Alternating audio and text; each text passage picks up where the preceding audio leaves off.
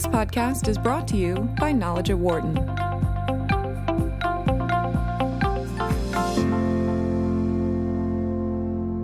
Facebook has unveiled plans to develop their own cryptocurrency called Libra, as well as a new financial system using it.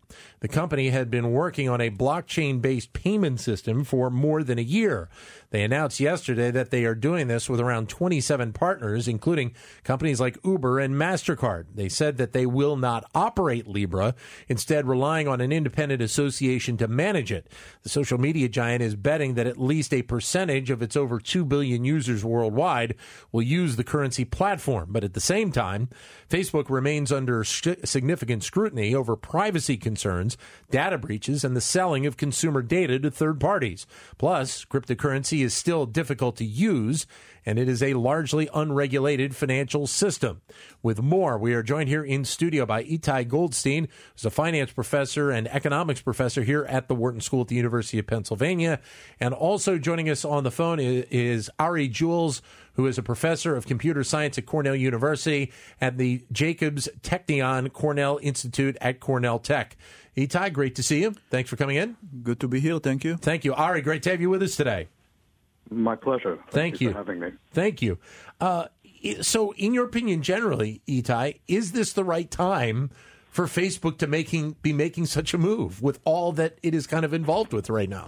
Yeah, I think it is a very tricky time because they're facing issues with privacy concerns, with market power. There is generally a crackdown on the so-called big tech and how much power they have. And now basically they want to expand into finance, into banking, and kind of become the bank of the world, the central bank of the world, whatever you want to call it. I think it's going to generate a lot of concern. Ari? Well, I think there are a number of unresolved technical problems not addressed in their white papers. And one of the biggest is privacy, something that Facebook, of course, particularly today, needs to be sensitive to. So it will be interesting to see how the system evolves. In particular, there's really no well-developed story in the white papers about transaction privacy. And the system appears to operate like Bitcoin, which leaks a lot of information about users' transactions. So how would this system from the computer side, Ari, how would this all work for the consumers? Because it seems like the want to link the over 2 billion users to Facebook to these systems is where they want to go. Yes, and this raises another question, namely the question of usability. The Achilles heel of almost any cryptocurrency system is key management. It's very hard for users to manage their private keys. These are the keys that they use to authorize transactions and participate in the system in general. And it's estimated that something like 4 million Bitcoin, representing many billions of dollars in value, have been lost simply because keys have evaporated, because keys have been lost by users. They're also frequently stolen. So Facebook needs to think through how users are going to manage their keys. And the only way to do this that also supports a high degree of usability is to have users' keys managed for them by some corporate entity, presumably. And then the decentralization story begins to break down. So there are a lot of open technical questions here. Itai, from the finance side, you're talking about potentially with the companies that are involved, a significant investment already, but I guess the expectation that this has the opportunity, if it were to work properly, to have a significant impact on how we do banking moving forward. Yeah, I think this is correct. So, I mean, for Facebook, this is a big opportunity, obviously. With over 2 billion users around the world, people are buying stuff all the time, using online platforms for that. But right now, all the transaction fees are going to other companies like Visa, MasterCard, and so on. And basically what they want to do is they want to get their hands on it and have all these people using their currency and as a result benefiting to some extent from the transaction fees. They're saying that the transaction fees will be lower, but even if the fees are lower at the end of the day, taking them on such a huge base is obviously potentially very profitable. Now, things like that have been done already in other places. So if you think about China, for example, you have the WeChat and you have the Alibaba, and they kind of have similar versions of it. But this is mostly limited to China. You have other things like that in other countries like Kenya and so on. But now Facebook is kind of going to bring that to a global scale and having people all over the world doing that, which is potentially very profitable. But it will have big implications to other currencies, to money in general, and I think, as I said in the beginning, I think many concerns also. MasterCard was one of the companies I mentioned at the top that's involved with this, and I guess it's a unique dynamic to see them involved early on. Obviously, they have a large section of the payments processing around the world at this point. Does it feel like that they understand that the potential is there in the future, that you're going to see a significant shift? I would, to a degree, expect them to be more protecting of their own market, of their own market share, than to potentially partner up with a company like Facebook. Yeah. So what they are trying to do is basically to hedge, because right now they are the incumbents, in some sense, the old technology. And there is a new technology that is being introduced gradually over different platforms that is threatening them and potentially can disrupt their business. So effectively what they're doing is they're trying to jump on that wagon also and have a share of it, so that if those technologies take control, they're not completely out of business and they will have some share of the new technologies. But again, this is in the industry, cryptocurrency right now, that does have a variety of concerns about it, as Ari mentioned before. And so this is not a secure entity in any form, at least up until this point, and certainly not as secure as what we understand traditional banking has in place. Yes, absolutely. I mean, I think there are a lot of question marks about how secure it is and how secure it can potentially be. I think there are many issues with the stability of these currencies, which people are going to worry about. I certainly think there are many concerns going forward. But there is also potential, and as a result, sort of the old technology firms want to have a share of it, so that if those things do become more prominent, they will be part of it. Ari, from the tech side, how secure do you think cryptocurrency can be moving forward? In some ways, highly secure. Keep in mind that the Bitcoin blockchain has been running continuously with a few hiccups, but no major disruptions for over a decade now, roughly a decade. So blockchain technology, this is the technology that underpins cryptocurrencies, has shown itself to be fairly robust. What Libra will use initially is somewhat different from the system that Bitcoin is using. There's no mining involved. That's the process of using computing power to generate coins in Bitcoin. But the system, I think one has good reason to believe, will be fundamentally robust in the sense that the blockchain will be resilient to disruption by adversaries, assuming it's well engineered.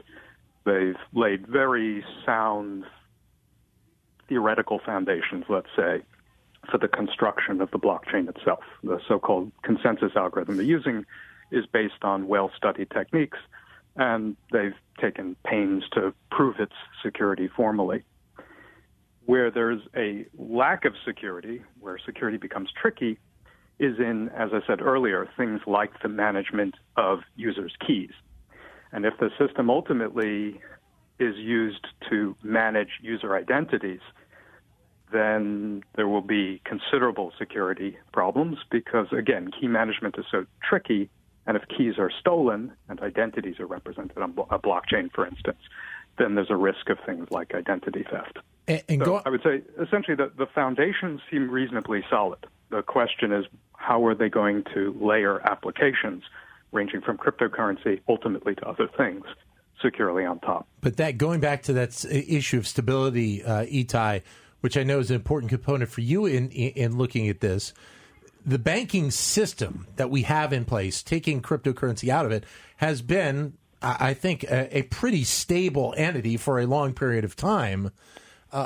that stability, that issue of stability becomes incredibly important now when you're talking about having more and more information and more currency passing on a digital platform.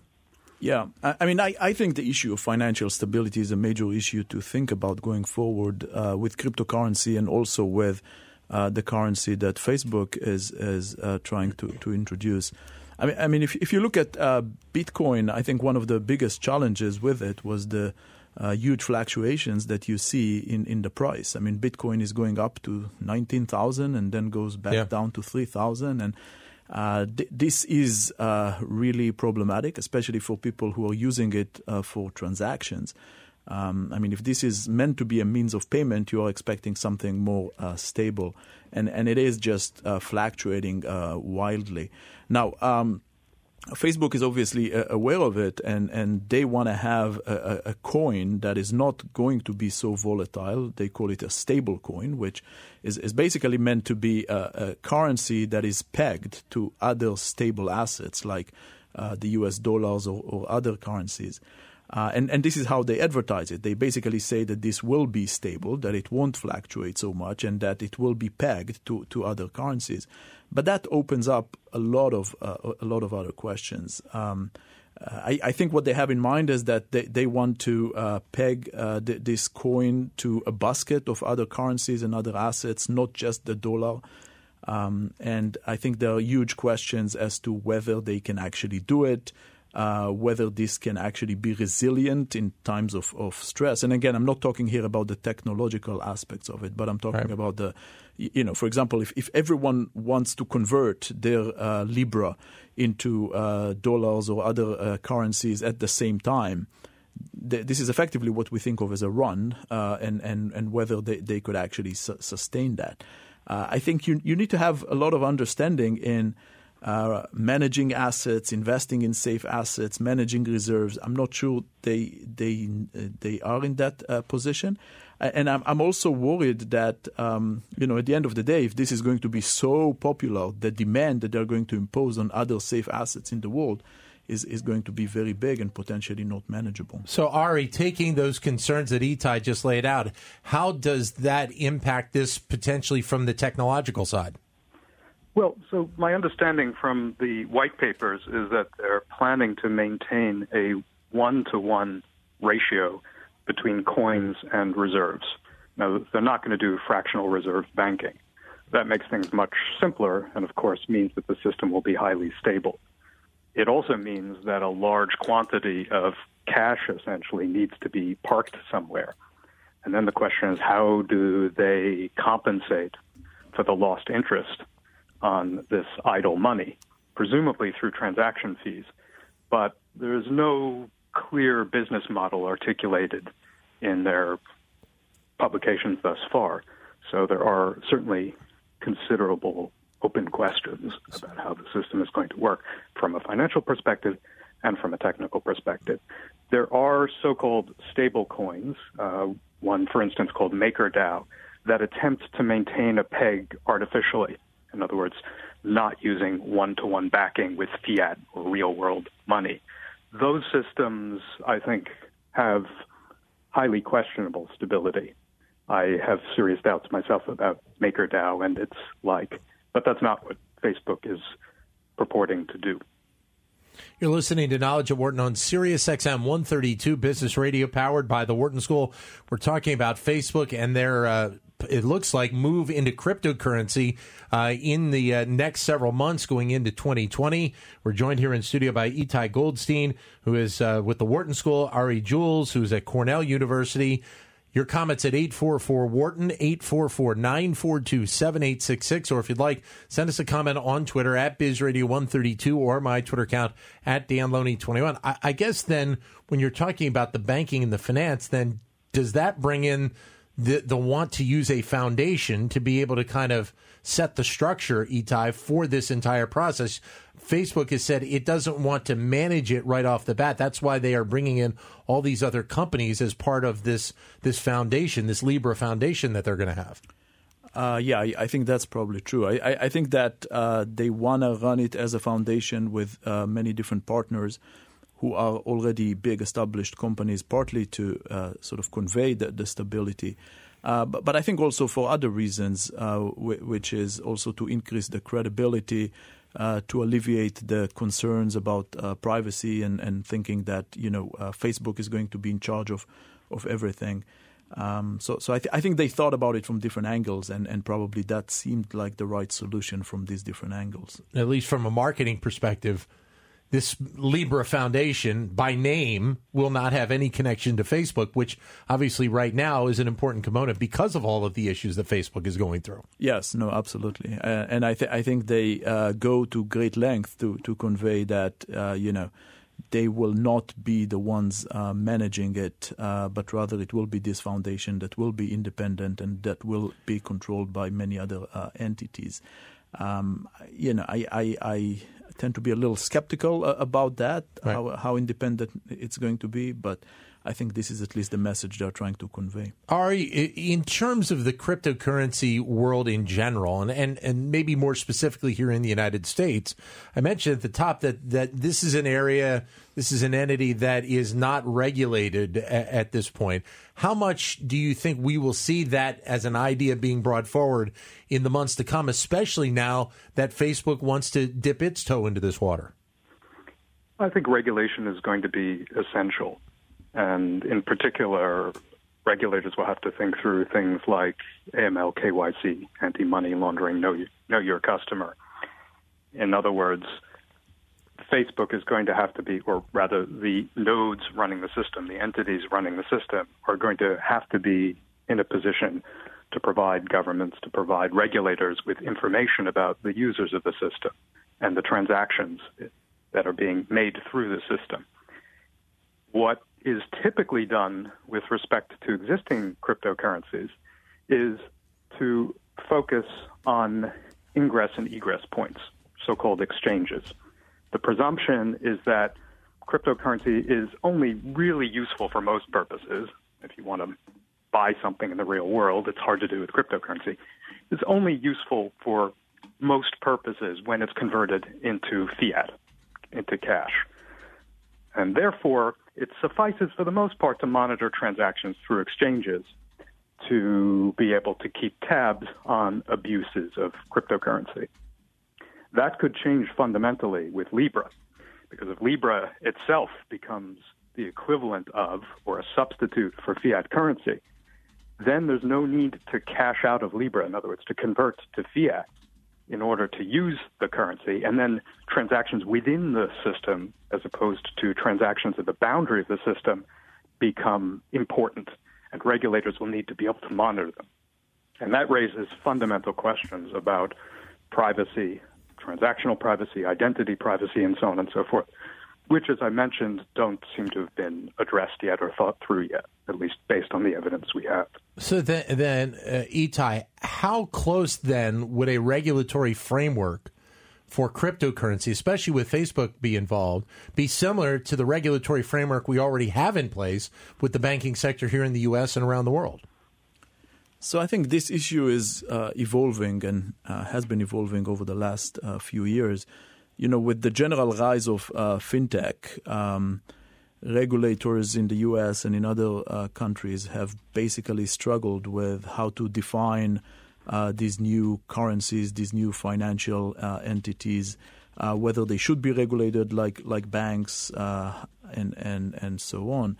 And I think in general the regulatory framework has been lagging behind, and this has been a major concern about the development of fintech and cryptocurrency in particular. Actually, this introduction of the Libra, of the Facebook coin, can potentially give a boost to this regulatory effort, because if this is now going to indeed happen and be prominent, I think they will face a situation where they have to think much more seriously about regulation. And indeed trying to adopt some of the regulations that they had for existing financial institutions into these new entities. All right, potentially, who benefits the most from this particular move, assuming that Facebook is able to continue building these partnerships in this foundation and be able to get this up and running? Well, one of their stated goals is a really admirable one, namely to bring financial power to the unbanked. There are hundreds of millions, billions of people in the world who don't enjoy the access to financial services that we do in developed countries like the U.S. And the lack of good financial services is a huge impediment, of course, to financial growth, and it impacts the quality of life, the livelihoods of these people. If Facebook can achieve its goal of providing something as good as having a bank account, I think that will do the world a lot of good in general. So that facet of the project, I think, is a really appealing and, as I said, commendable one. I guess the question then is the percentage of people that may fall into that unbanked category. How many of them are on Facebook already? Yes, I mean, I don't know. My impression is actually a pretty sizable number. Penetration of mobile devices worldwide is quite high, but I don't have figures at my fingertips. Then Itai, your thoughts? I agree that this is certainly a commendable goal. In some sense, it already exists in some countries. So I mentioned China before and Kenya. They have their own versions of e-money. So it's not like Facebook is doing something that will be completely new, but certainly bringing a firm like Facebook with it, with all the users that it has worldwide, can make it easier and potentially serve more people. I think it remains to be seen whether this goal is indeed going to be achieved. You asked who is this going to help the most. You can't avoid thinking that obviously Facebook will benefit from it quite a bit. Yeah. Again, I will go back to the skepticism and the concerns that I raised in the beginning. In particular, having to do with the market power that Facebook already has. One would be concerned about them controlling not only all the information, but also the bank accounts of so many people worldwide. But again, Ari, this is just another way for Facebook to be able to gain more consumer data from the people that are using Facebook, but obviously doing it in a different sector. That's right. They see not only who your friends are now, but whom you're paying with the Libra system, presumably if they're acting as a node in the system and acting as a broker, essentially, on behalf of users that want to perform transactions in it. And, of course, their history of privacy protection is pretty poor. And as I said, there's no well-articulated privacy story that I can discern around Libra at this point. So I think there is real cause for concern. And I think the cryptocurrency community in general has been concerned for some time about what is essentially a kind of libertarian project, one that's meant to empower individuals being co-opted by corporate concerns. And Libra, in many ways, flies in the face of the ideology behind Bitcoin. So I do certainly think there's cause for real concern. I don't think that the administration of cryptocurrencies by, say, a small set of entities as opposed to a permissionless system has to be a bad thing. And it's worth pointing out also that there are plans to transition Libra into what's called a permissionless system, an open system like Bitcoin. But presumably a lot of the infrastructure surrounding the blockchain, the cryptocurrency, is already in place at that point. And corporate interests have managed to integrate themselves so deeply into the system that users are going to be dependent on them, even if the system is nominally permissionless, nominally of the form of Bitcoin or Ethereum or any of these other open cryptocurrencies. Great having you both with us. Itai, great to see you again. Thanks for coming in. Thank you. Good to be here. Ari, great to have you with us on the phone. Much. Thank you. Itai Goldstein from here at the Wharton School, Ari Jules at Cornell University. For more insight from Knowledge at Wharton, please visit knowledge.wharton.upenn.edu.